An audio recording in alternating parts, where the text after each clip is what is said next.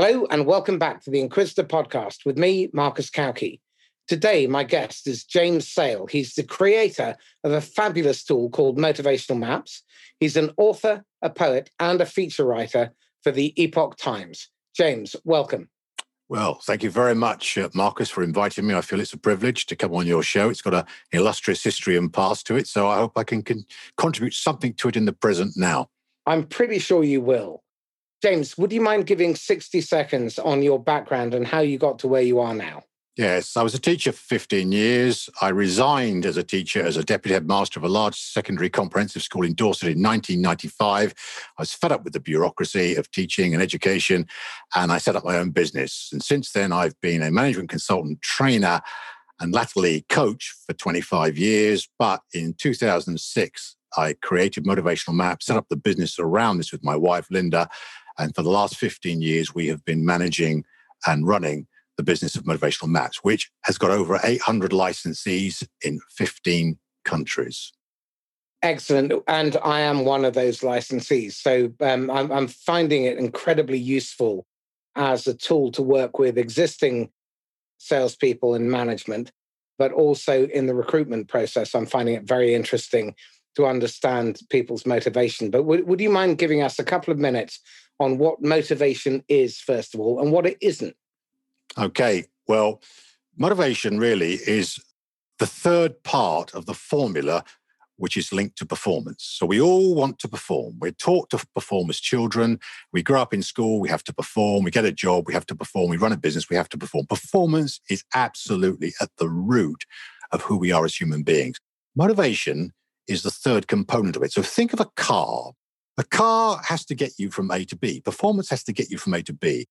To get from A to B, you need a direction, which is the steering wheel. So you have a steering wheel, you have to go in the right direction to get to B. You have the car itself, the chassis and the engine, which is a fine-tuned, highly wrought piece of work, the skills, the knowledge, the competencies. But this car is still not going to get you from A to B, even with the right direction, even with all the skills and knowledge in the world, unless it's got fuel in the tank. The fuel in the tank, the gas, if you want to call it that, is the energy with which we approach everything we do. And without energy, so motivation essentially is energy. We can have all the strategies in the world, we can have all the skills and knowledge in the world, but if we haven't got the energy, the internal energy that drives us, we, our team, our business, our organization are going nowhere. So essentially, motivation is the internal energy that we bring to, what we do. Okay, so if we look at the different types of motivation, in the motivational maps, we have relationship motivators, achievement motivators, and growth motivators. Do you mind just summarizing what those three components mean in terms of fueling behavior and performance? Yes, what they're actually linked to, and this is a very big question, so I'm going to try to be brief about this, and I probably will miss some stuff out. But the essence of it, from my perspective, is that the universe, the cosmos, is constructed in units of three. Everything has got three. So there are 3 dimensions of space. There are 3 dimensions of matter, liquid, solid, gas. And lo and behold, we find there are 3 dimensions of time. Incidentally, if we got theological, there tends to be 3 dimensions of gods as well, but we'll leave that aside for now. So basically, there are 3. These dimensions of time, which are critically important, are the past, the present, and the future. So our reality is circumscribed by these past, present, and future. The 3 motivators that you mentioned are the relationship motivators, tend to be what we feel in our past. So some people are very, very influenced by their past, by their feeling state, more than any other of the other 2. The achievement motivators are what we're doing now in the present. These are what we think about all the time. How can I make money? How can I get control? How can I develop expertise? So this is very present tense. But of course, our ideal self, of our self-concept, is about, what we are becoming, who we are going to be, our growth. We can't stay where we are. We can't be a baby forever. We can't be an adolescent forever. We have to become something that we never thought we were going to be. So the growth motivators are those that propel us into the future. Now, the ideal human being would have these in perfect balance, but Sadly, we live in the real world and nobody is an ideal human being.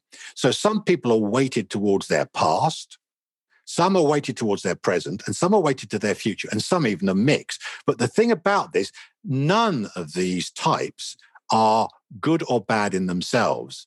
They are all relevant in the context in which we find it. So, for example, past-orientated, relationship-orientated motivators tend to be very risk-averse, but they also tend to be very security-conscious. So if you think about a job like, say, for example, flying an aeroplane or doing brain surgery, do you want somebody who's doing the flying or doing the operation to be risk-friendly? Oh, I think I'll experiment while I'm doing this procedure. No. So depending on the context, each of the motivators has a glowing moment of glory. And in another context, that same motivator could be an extremely negative thing for the team or the organization. So from what I'm reading from what you've said, motivation comes from within. Yes. It's not something that can be done to other people. So you might be able to encourage those motivations to drive certain behavior and performance. Can I use a stronger word? Yeah. Encourage is a good word, but I'm using it. What managers need to do, leaders need to do, what we all need to do with each other is we need to feed the motivators. Now, we need to feed the motivators.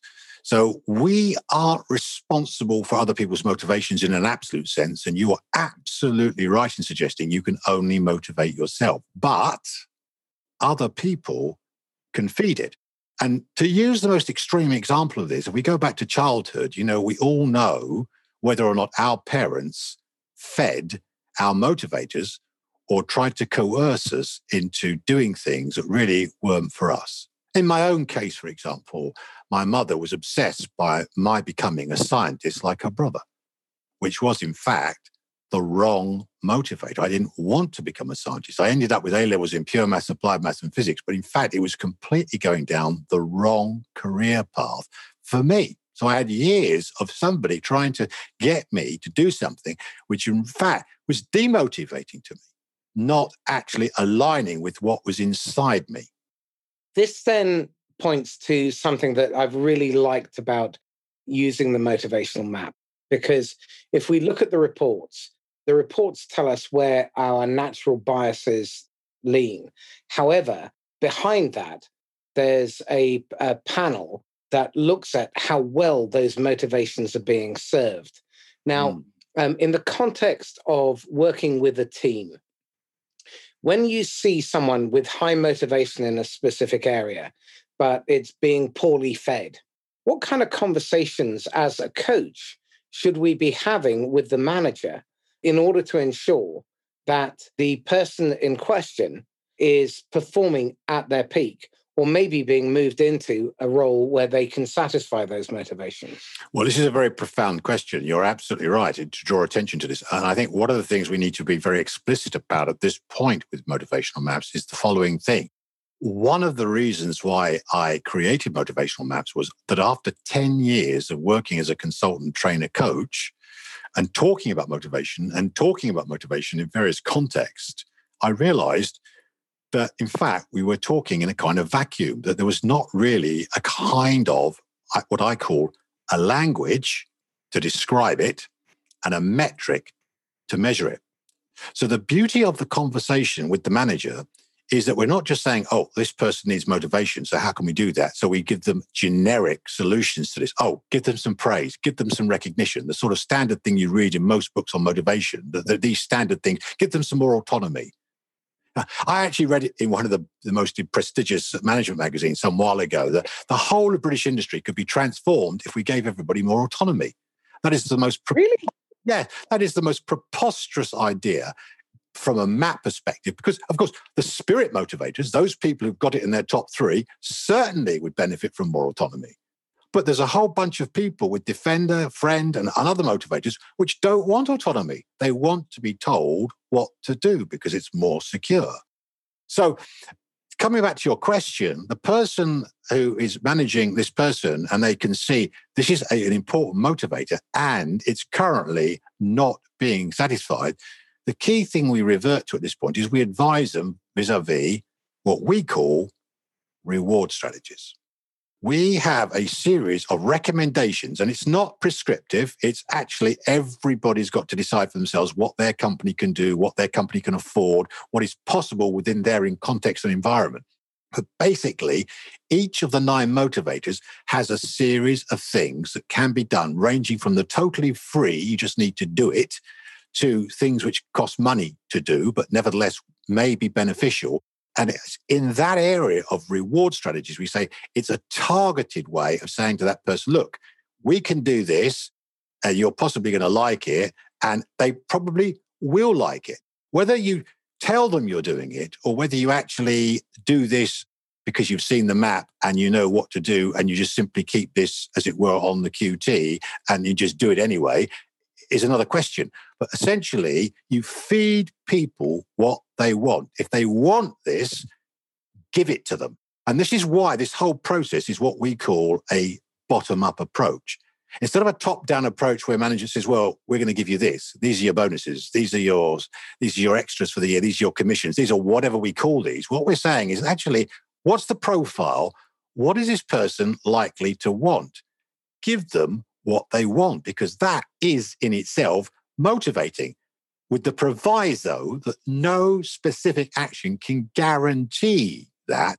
But after having done nearly 80,000 maps, I can say to you, the people who've taken this advice, 99 times out of 100 find it works. There's always a negative person who refuses to be motivated, and you cannot do that. In fact, the question when you find that person is, you need to get rid of them. Because if somebody won't be motivated, you've got a duty for their mental well-being to move them on, because they're deeply, deeply unhappy where they are. Well, this points to something that many people shy away from, which is doing difficult work. This to me sounds like really difficult work. So what advice would you give to somebody who is willing to take the plunge, and the thinking that needs to go into their preparation and planning before they start to create a compensation and reward structure that will be designed to drive the individuals to their peak performance?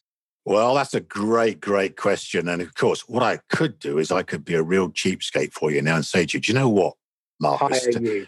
No, I wouldn't say it, because I'm not for hire. I don't do this work anymore. But basically today, as it happens, my new book, Mapping Motivation for Top Performing Teams, has just been released by Routledge, which is full of just all this information. I could say to you, read my book, but I'm not going to say... Give us a synopsis of the bit the bit on reward structures. Well, there's a whole chapter on reward strategies, okay, in the book. Chapter 2 is all about reward strategies. But here's the thing, see, I would say, as a generic piece of advice based on your question, we ask ourselves this question: what is the single most powerful learning tool that is known to human beings? What is the single most powerful thing that will accelerate learning in any circumstance? And the answer to that is this. It's an old Greek idea, comes from the Odyssey. It's becoming a mentor. Mentor was a character in the Odyssey. And when we mentor somebody, then we optimize. So if you're saying to yourself, how do I do this? Well, you yourself are a mapper. You're a relatively recent one, but actually you've already got experience of using this. You've already, in the pre-conversation to this talk, told me about some of the learning that's occurred to you about how the map works in terms of what is going on in businesses. Now, we've got over 800 people doing this. We've got some very senior people doing this. We've got some absolute geniuses doing this. Attach yourself to one of these people and then allow them to guide you through this minefield, because it will be a complete education for you. And so we've got some fabulous map communities, which it's not all about 800 solitary people out there doing their own thing. We have got communities, or one of them, for example, in the Cambridge area, I think he's got about 150 in the community.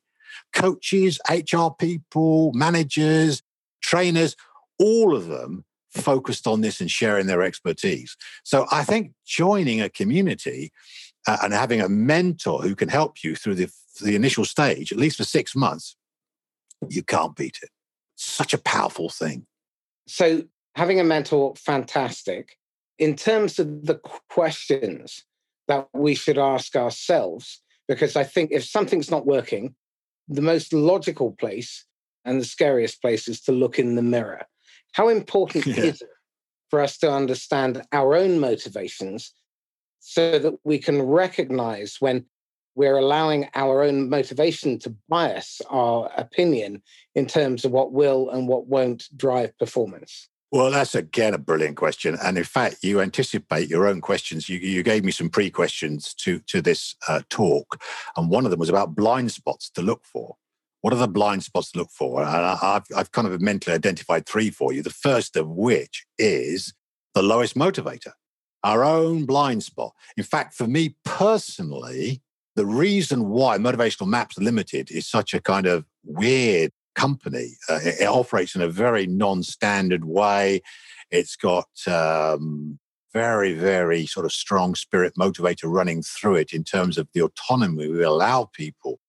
But my own personal lowest motivator, which is a blind spot for me, is director. So I happen to know I should never really manage anything, which is why my wife is the managing director of the company, because I've got the skill set to do it. I was a senior manager myself for 7 years, but it bores me. It doesn't really float my boat. I don't really get, I have to force myself to manage. So for me, the maps, obviously there are other tools you can use for other blind spots in yourself. But for me, the maps is so brilliant because I realize what I'm not likely to do in any situation with motivational maps is manage people. I don't want to do it. So to know that and keep it at the forefront of my mind is vitally important for me as I go forward, because it means, and it's true of all the motivators, I need to work out how I compensate for this missing aspect of my performance. How do I compensate for this missing aspect of my own performance? Now, Motivational Maps itself, as it currently exists, is the answer to that. So I don't want to go into all the how we've done that. My wife being the MD is a stage, is part of that. But there's more than that about how we try to get over the fact that I don't want to be a manager. For example, the very structure, the reason why we didn't make it a franchise, we made it a license. If it was a franchise, the amount of management involved in franchising is enormous. It would have driven me mad. Franchising is being in control of ensuring every single burger we made was exactly the same through every single member of the community. Jesus, imagine the management responsibility for me doing that.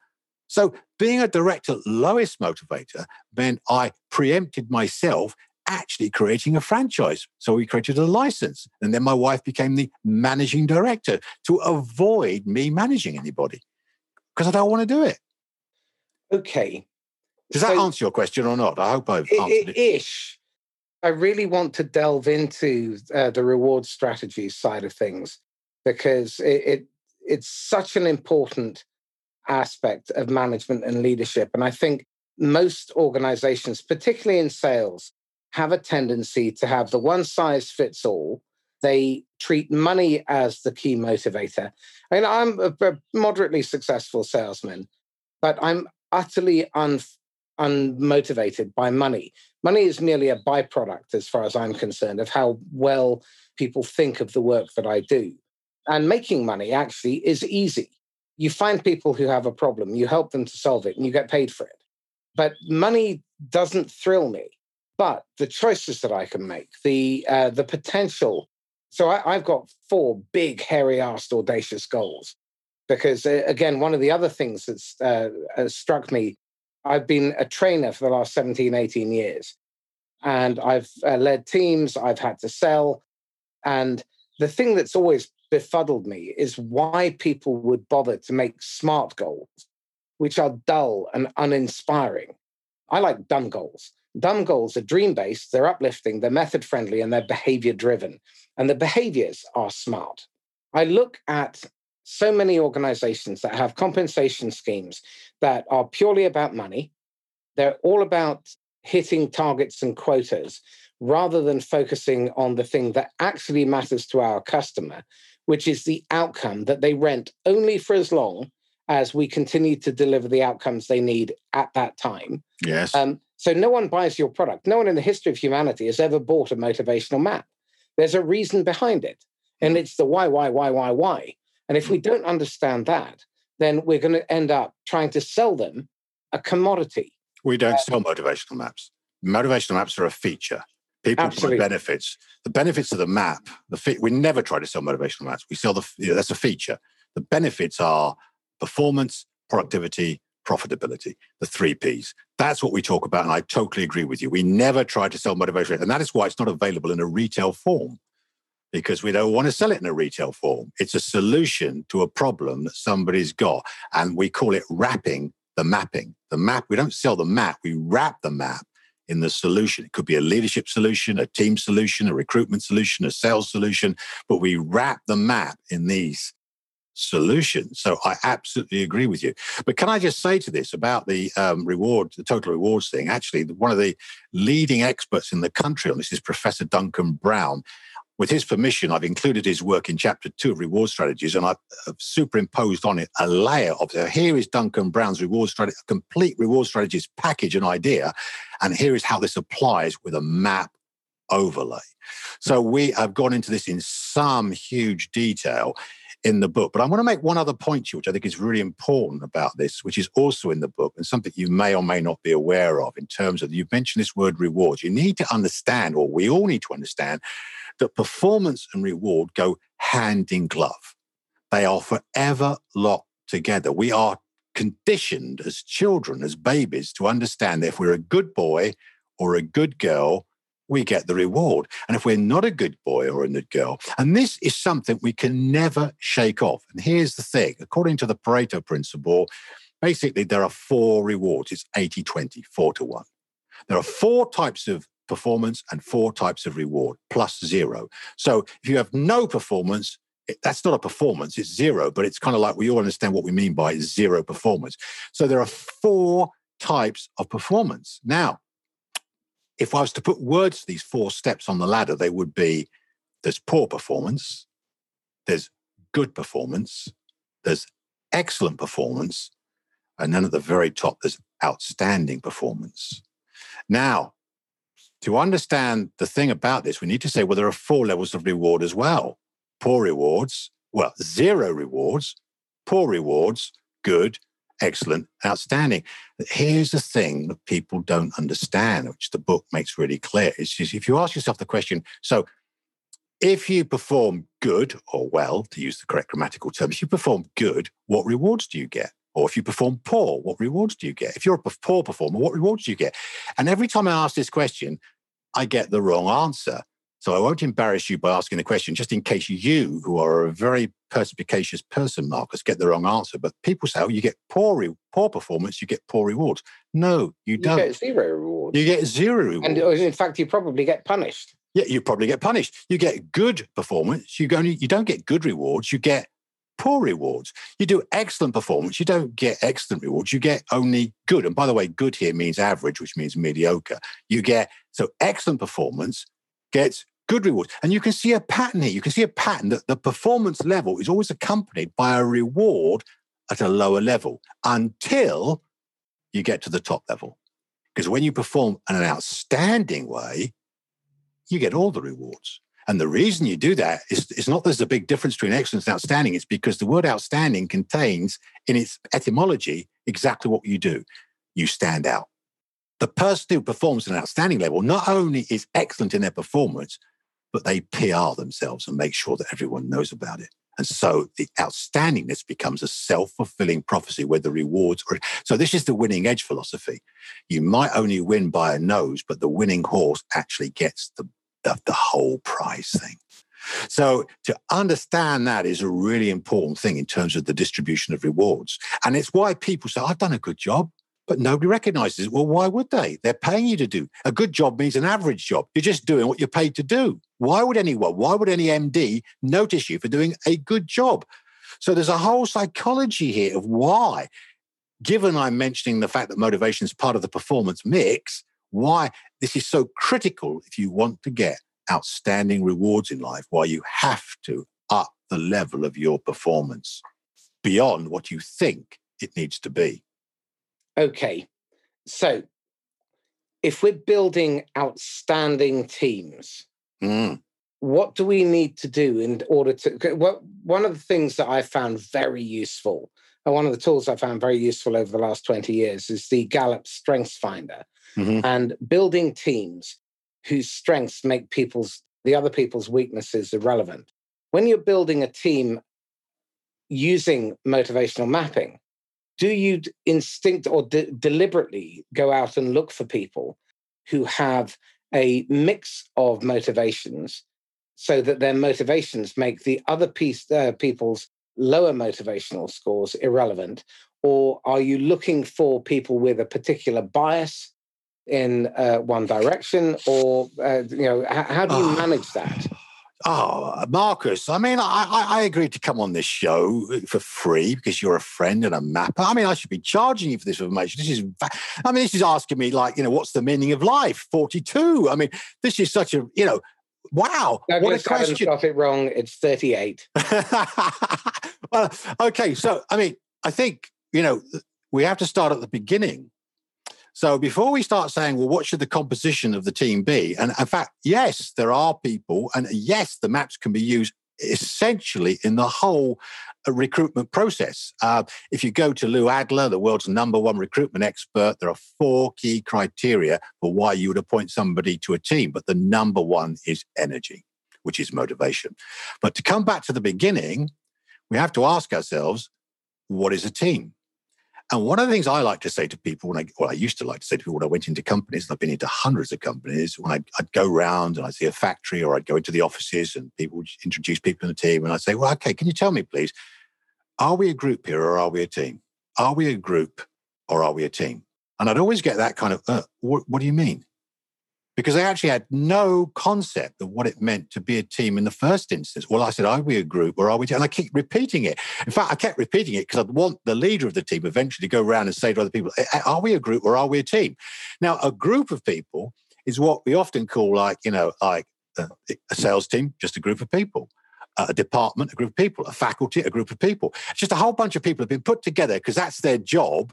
You're in the admin department, you're in the sales department, you're in the operations department, you're in whatever department you are, and there's no team. It's just a group of people, like going into Woolworths as it used to be. And there's a whole lot of staff there. None of them are coordinated. They just happen to work at Woolworths. They're not a team. They're a group. Now, a team has got 4 distinctive characteristics, which we explore. The first of those is it's got a remit. A word I'm using over and above the word mission. Mission's a good word, but if you read my book, you'll see why it's not good enough. It has a remit. It has a purpose. It has something which is really absolutely critical. 3 chapters are devoted to how motivation impacts on the remit of the mission. Okay. Then we have interdependency. Now, this is, again, another area where the maps are critical, where I have actually discovered teams where we have a lack of diversity in the motivational profile, which is, for example, and you've used this yourself, to suddenly find you've got a team with nobody with director in their top 3. Who is leading this team?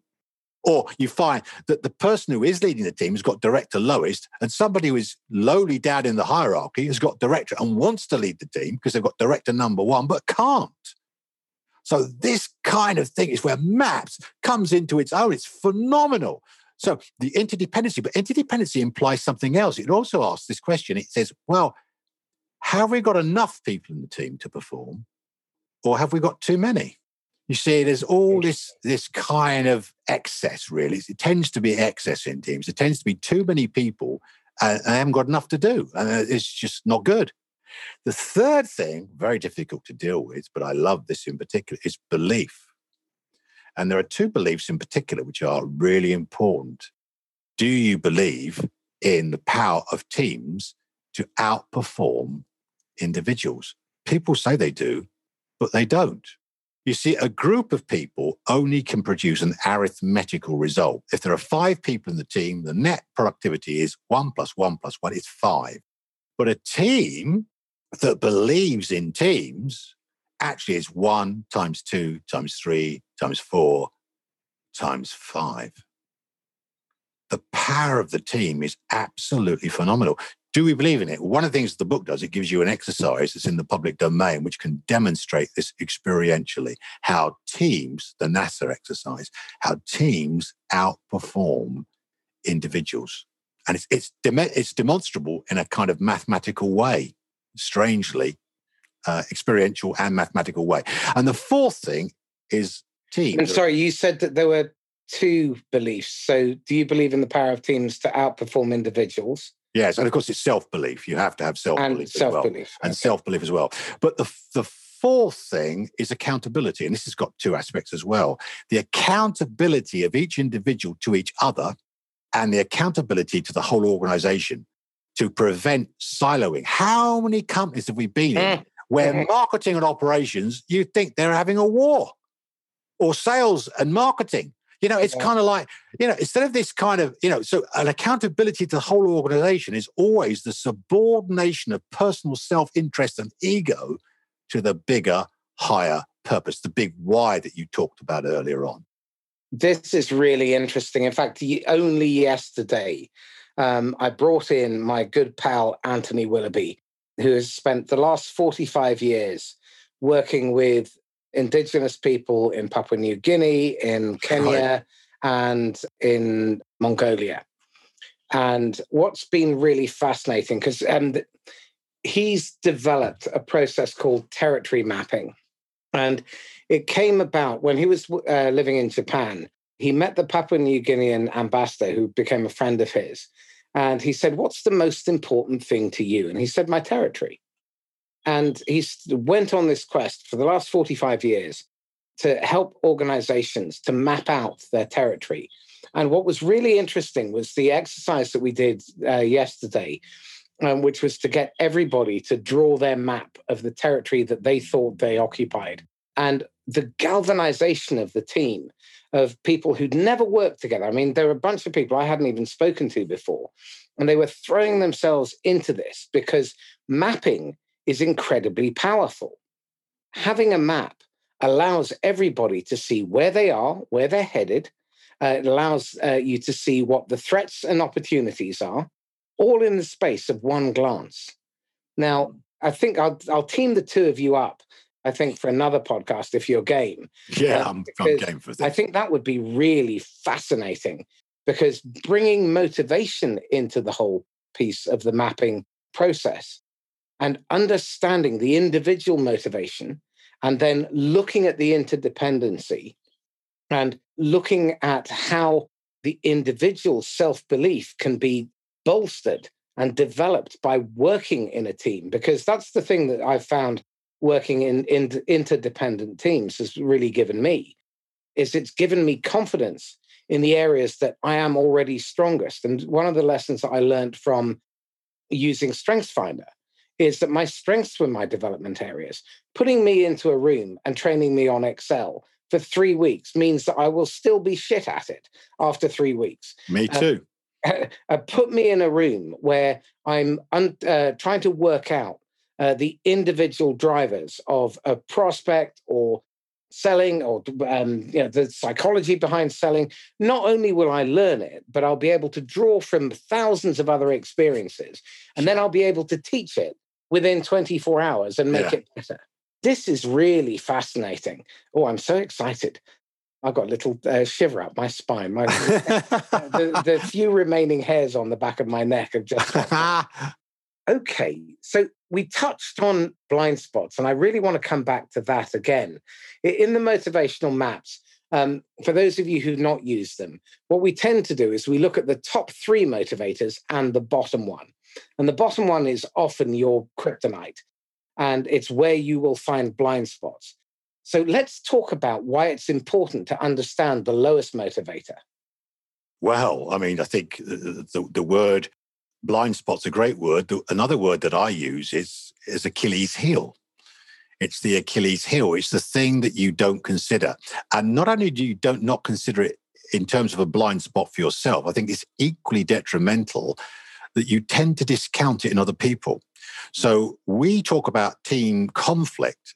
Often it's referred to as a personality conflict within teams. Actually, what we've discovered is it's not always a personality conflict. It's more often a motivational conflict. In other words, our lowest motivator, and again, the scoring here is always important. So I'm making a general point, which some people have scores for their lowest motivator, which are quite high. So, so it doesn't affect them so much. But basically, when you get these lowest motivator, low score motivators, we tend to, so for example, I will always have a problem with the kind of person who's got a very high director motivator, because I will know they will be trying to control me. I don't like controlling myself, and I tend not to like people who are controlling. And that applies to every single motivator. For example, the next one up, the friend in the sequence is like, so if you've got a strong friend motivator, you want to belong.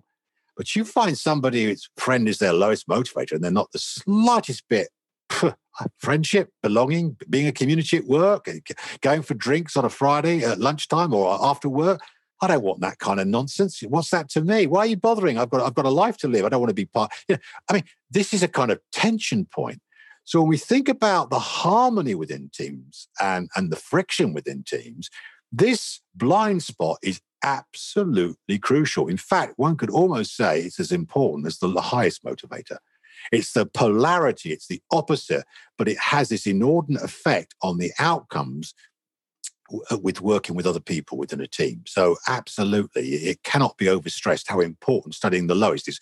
And we say the lowest, but we need to keep in mind, sometimes in some people's profile, there's more than one lowest. It can actually be more than one thing. So it's very, very important to keep one's eye on what is happening at the bottom end of the motivational profile. Okay, so if we are aware of our scores, both high and low, and we understand the scores of those people around us, if we're leading a team, what do we need to be aware of when we're communicating to somebody whose scores are quite different to us, when we know that we need them in order to be a team rather than a group? Absolutely. The key thing to understand is, and to position it in this way, it's not to be the boss and say, you're this, so that means that. It's to say, Marcus, I've been looking at your team, your motivational map, and I see your profile is this. So it's very factual. It's very factual, sort of very data-driven. I see that Searcher is your number one motivator, and you love to make a difference. And I can see how that works out with the client. You always seem to go the extra mile. I can also see that, let's choose another motivator just for the sake of variety, but I can see, for example, that Expert is your lowest motivator. And I'm wondering how you feel about that, about the training you've had in the last year or so, or the coaching you've had in the last year. Are you happy with that? Do you think there's anything that perhaps you would benefit from having in the next 6 months or quarter or whatever the period of time is? But you actually get them to reflect on the result with you just putting in a kind of, well, what does this mean exactly for you? I mean, the key thing is the interpretation of the person doing the map, because as you pointed out at the very beginning, only they can motivate themselves. But you've got to give them the information which they can act on. Interesting.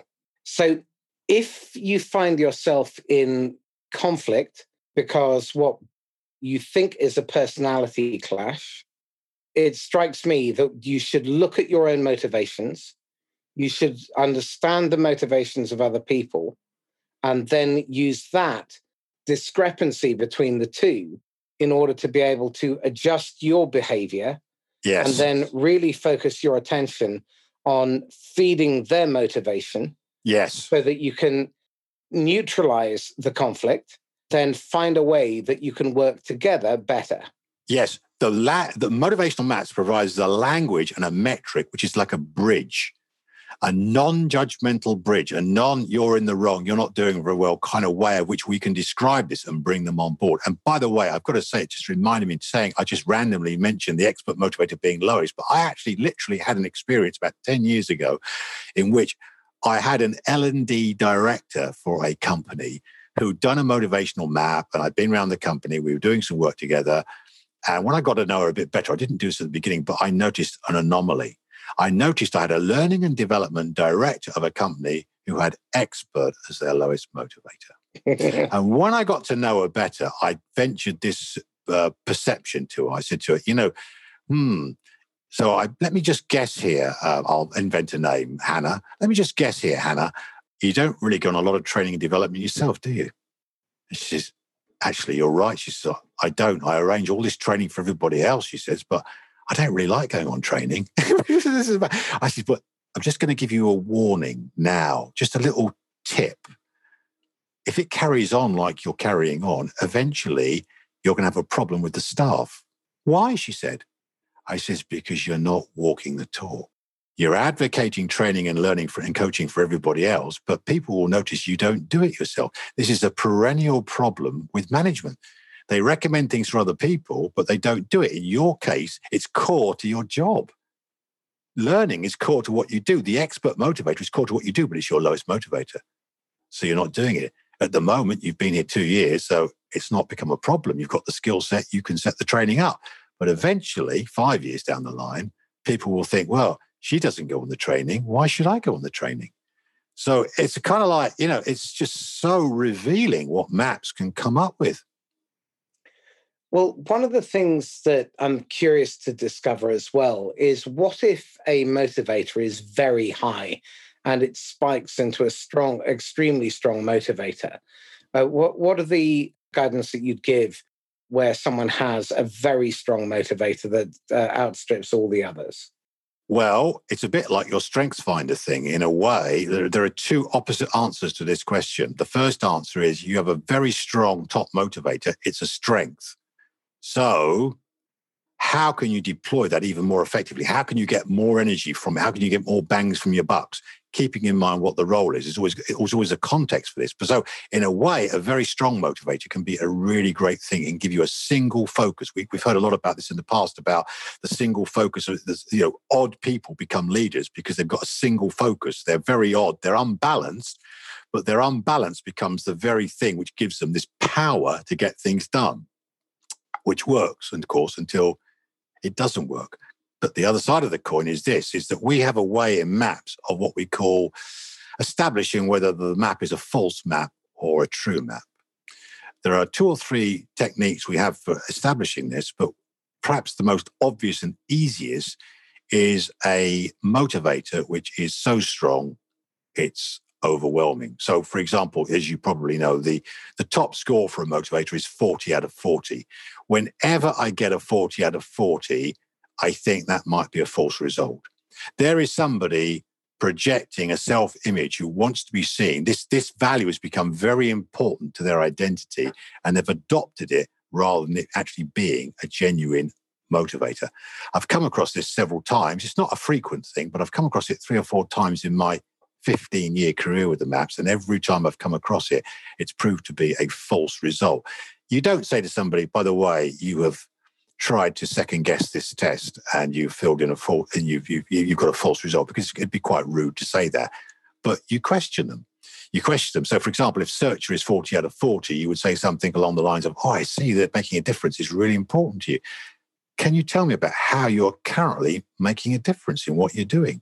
And then you'll be able to judge whether or not that is really justified, being 40 out of 40 and 10 out of 10 in terms of satisfaction rating. You'll know from the answer whether this is real or whether this is actually PR, hype, cant.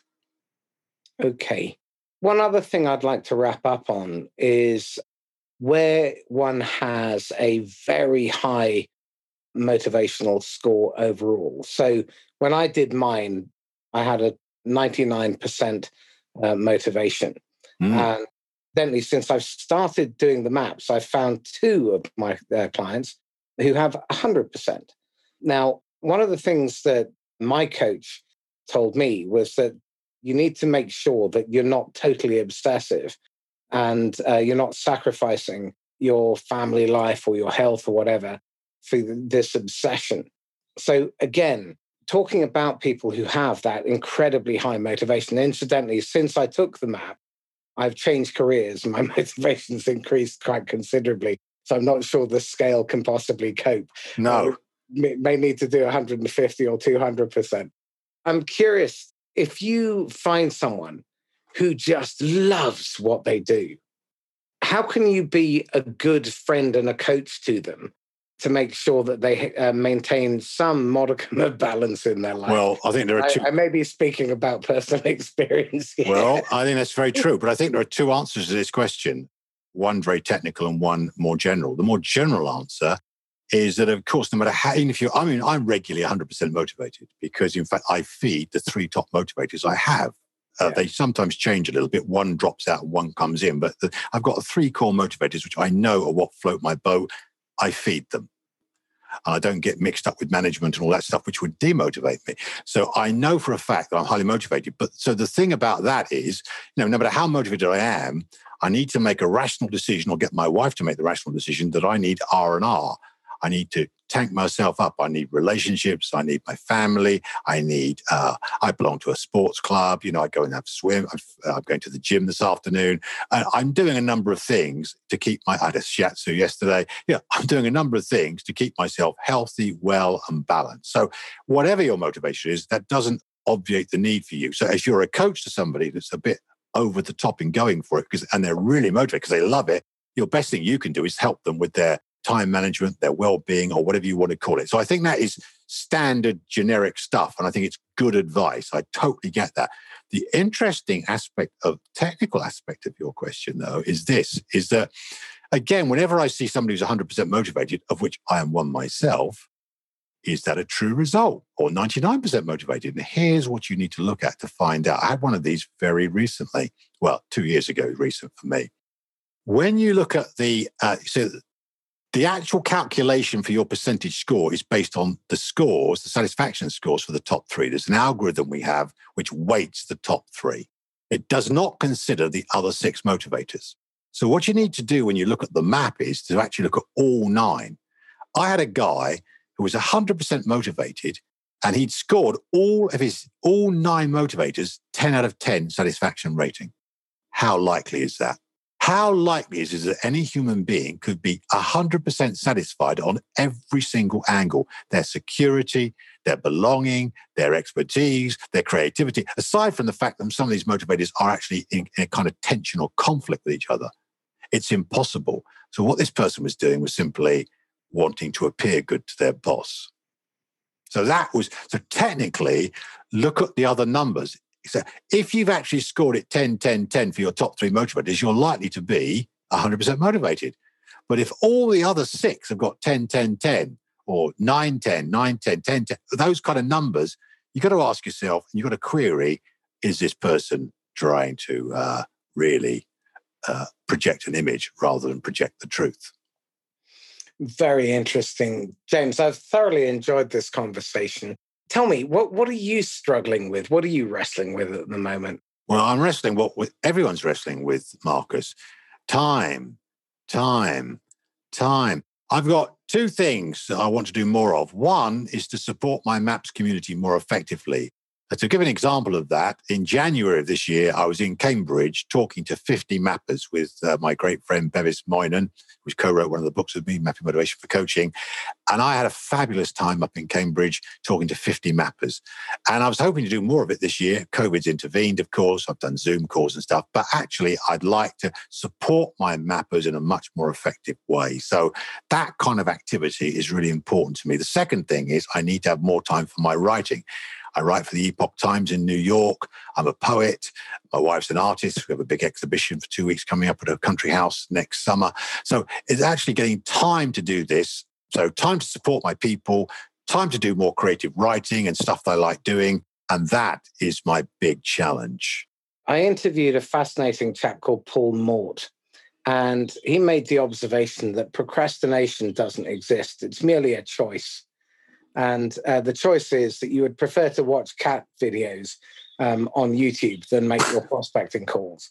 So my challenge back to you then is, why are you not choosing to make more time for those other things that feed your soul?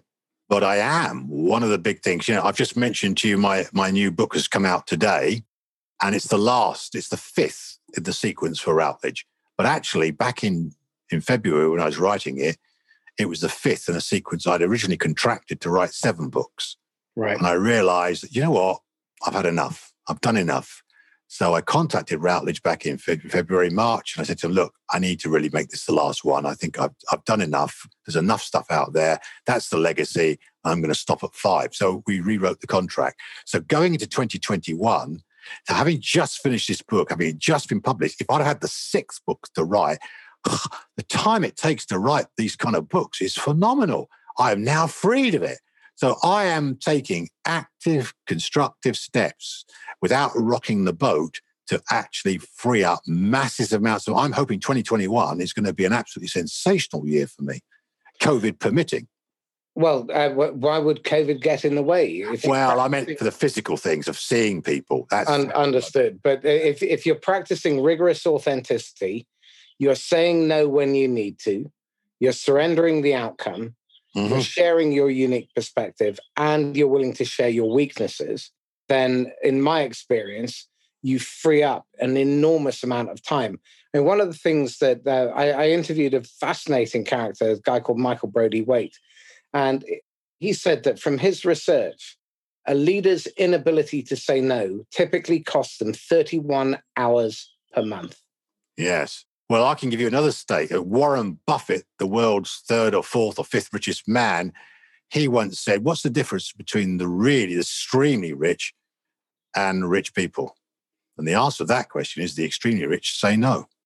But the thing is, you've got to ask yourself this question as well. We talk about becoming productive and using time, but we need to remember that when we look at the cities around us and the towns we live in, actually, the beauty of these places is often correlated with the amount of waste ground there is. In other words, the parks, the beaches, the other. If actually every inch of a city was concreted over so that it was productive, in fact, it would be non-productive. Mm-hmm. So we need to have in our life waste areas where we waste time, because it's in the wasted time that actually some of the most creative things occur. They certainly do for me. I waste lots of time, but actual fact, it enables me to become extremely productive. So, I mean, I've had a major poetry collection out this year alongside the Routledge book, which is getting all sorts of reviews, especially in America, which is doing me a lot of good. I'm writing for the Epoch Times. I'm doing all this creative stuff, but I waste a lot of time because I see myself like a city where I need to have these waste grounds where somehow the waste creates the facility for people to let their imaginations go.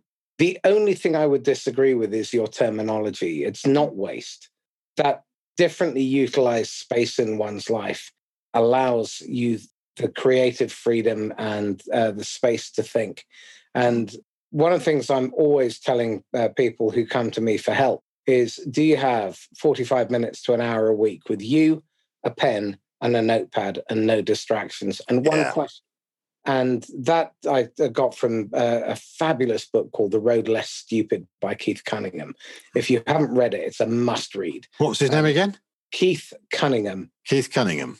Which then brings me neatly to, what books would you recommend people read other than your own, obviously? Yeah, well, now, are we talking about business or are we talking about generally? Well, stuff that's inspired you to see the world differently, to meet your potential. They can be business, they could be Homer for all I care. Well, of course, I'll give you one classic, and that, of course, is Dante. To read The Divine Comedy by Dante is an education in itself. It's the most phenomenal, it's probably the greatest poem ever written, actually. Probably even beats the great Greek classics. And it's just a tiny notch ahead of our own great Milton and Paradise Lost, which is my favorite English poem. But Dante's Divine Comedy, get a good, read in Italian if you want to. Calchi is a great Italian kind of name. So read in Italian or get a wonderful translation. And actually, I could mention, there's been a new translation by Clive James, which I like, although it's very loose translation. But I mean, the Dorothy L. Sayers in Terza Rima from 40 years ago is still a fabulous read. So that's really good. But on the subject of business, read the books on, there's loads of them out there now, but one of the primary tools that enabled me to construct motivational maps was the Enneagram, which to me is the greatest of all the personality tools. It's so different from the others. It's not 4, 16, 72, it's 9. The 9 types in 3 groups of 3. It was this perception so there are several books on the Enneagram you can get, but get a book on the Enneagram and find out what is your type. We're fixed in this type. We're a number. We need to develop from the number that we are. So what is your number? This is an absolute revelation. I strongly recommend the Enneagram. If you want a consultant, the number one consultant who influenced me when I started out in the 90s, and I actually met him twice, was the great American, who's actually really a Canadian, but he's an American now, Brian Tracy. So many of you will be familiar with his books, but he is so down to earth. His audio tapes are absolutely brilliant. I love them. And then the secondary person, who is actually British, is Richard Koch, who wrote those wonderful Pareto Principle books. So I'd strongly recommend them. And then there's also the Canadian Lee Poulos, who did some incredible tapes on personal development, bioempowerment, EFT. The research in some of this stuff is just incredible. So Lee Poulos, Richard Koch, Brian Tracy. I mean, I particularly recommend Brian Tracy's book, Victory, which is about how the 12 military principles, strategies of war can be used in business. I love that stuff. So a really great read.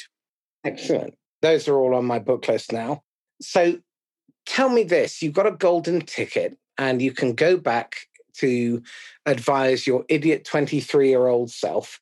What advice would you give young James that you know he would have probably ignored but would have been benefited from? I can give you the advice very simply. What I'd say to young James would be, carry on, James.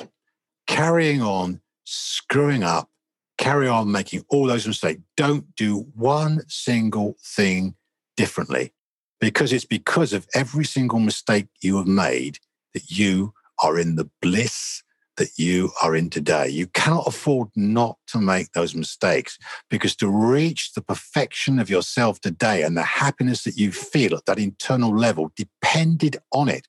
And I could give you so many examples of this, but perhaps I shouldn't mention it, but I've been married for 30 years to my wife. I love my wife. She's absolutely fabulous. But, you know, I was married twice before. I made 2 terrible mistakes in my youth in a way, but they weren't mistakes. In fact, from my first wife, I have a 45-year-old son, 3 granddaughters. And, you know, it was a dreadful mistake, but it wasn't a mistake. It was absolutely what had to be. And if I hadn't gone through those terrible experiences, I'd never have met the wife who is my dream woman, the woman I love, the woman who is actually my life partner, my soul partner. I've met this woman because I made some absolutely terrible mistakes. Everything in the universe the dropping of a leaf has a purpose. The mistakes are not mistakes. They are learning opportunities. And we have to reflect on this in order to keep moving forward. So I'm not going to change a damn thing in my life. Everything is going to be what it is. Fabulous. Great advice. James, how can people get hold of you? Well, I think rather than giving thousands of things out, the thing is one of two. I've got loads of websites, actually. I've got 5 or 6 of them. But the main one is Motivational Maps. So www.motivationalmaps.com. So Motivational Maps, one word, that is, .com. And or to email me, james@motivationalmaps.com. So that will find me. Excellent. James Sale, thank you. It's been fabulous talking to you, Marcus. Thanks for having me on. And who knows, maybe we'll party and jam again. Excellent. So this is Marcus Cauchi signing off once again from the Inquisitor podcast. If you want to get hold of me, email me at marcus@laughs-last.com or contact me on LinkedIn. If you'd like to find out more about Motivational Maps, obviously go to the source, James, or you can contact me about that and we can chat about whether or not Motivational Maps is a good fit for what you're looking for. And if you want to get onto the podcast yourself as a guest, then please email me or direct message me on LinkedIn. And please go to Apple Podcasts if you have an Apple device and scroll down below the fold and leave an honest review. A 1, 2, 3, 4, or 5-star review is perfectly fine. Just want honest reviews about the podcast. And if you've enjoyed this conversation, then please like, comment, share, and subscribe. And in the meantime, stay safe and happy selling. Bye-bye.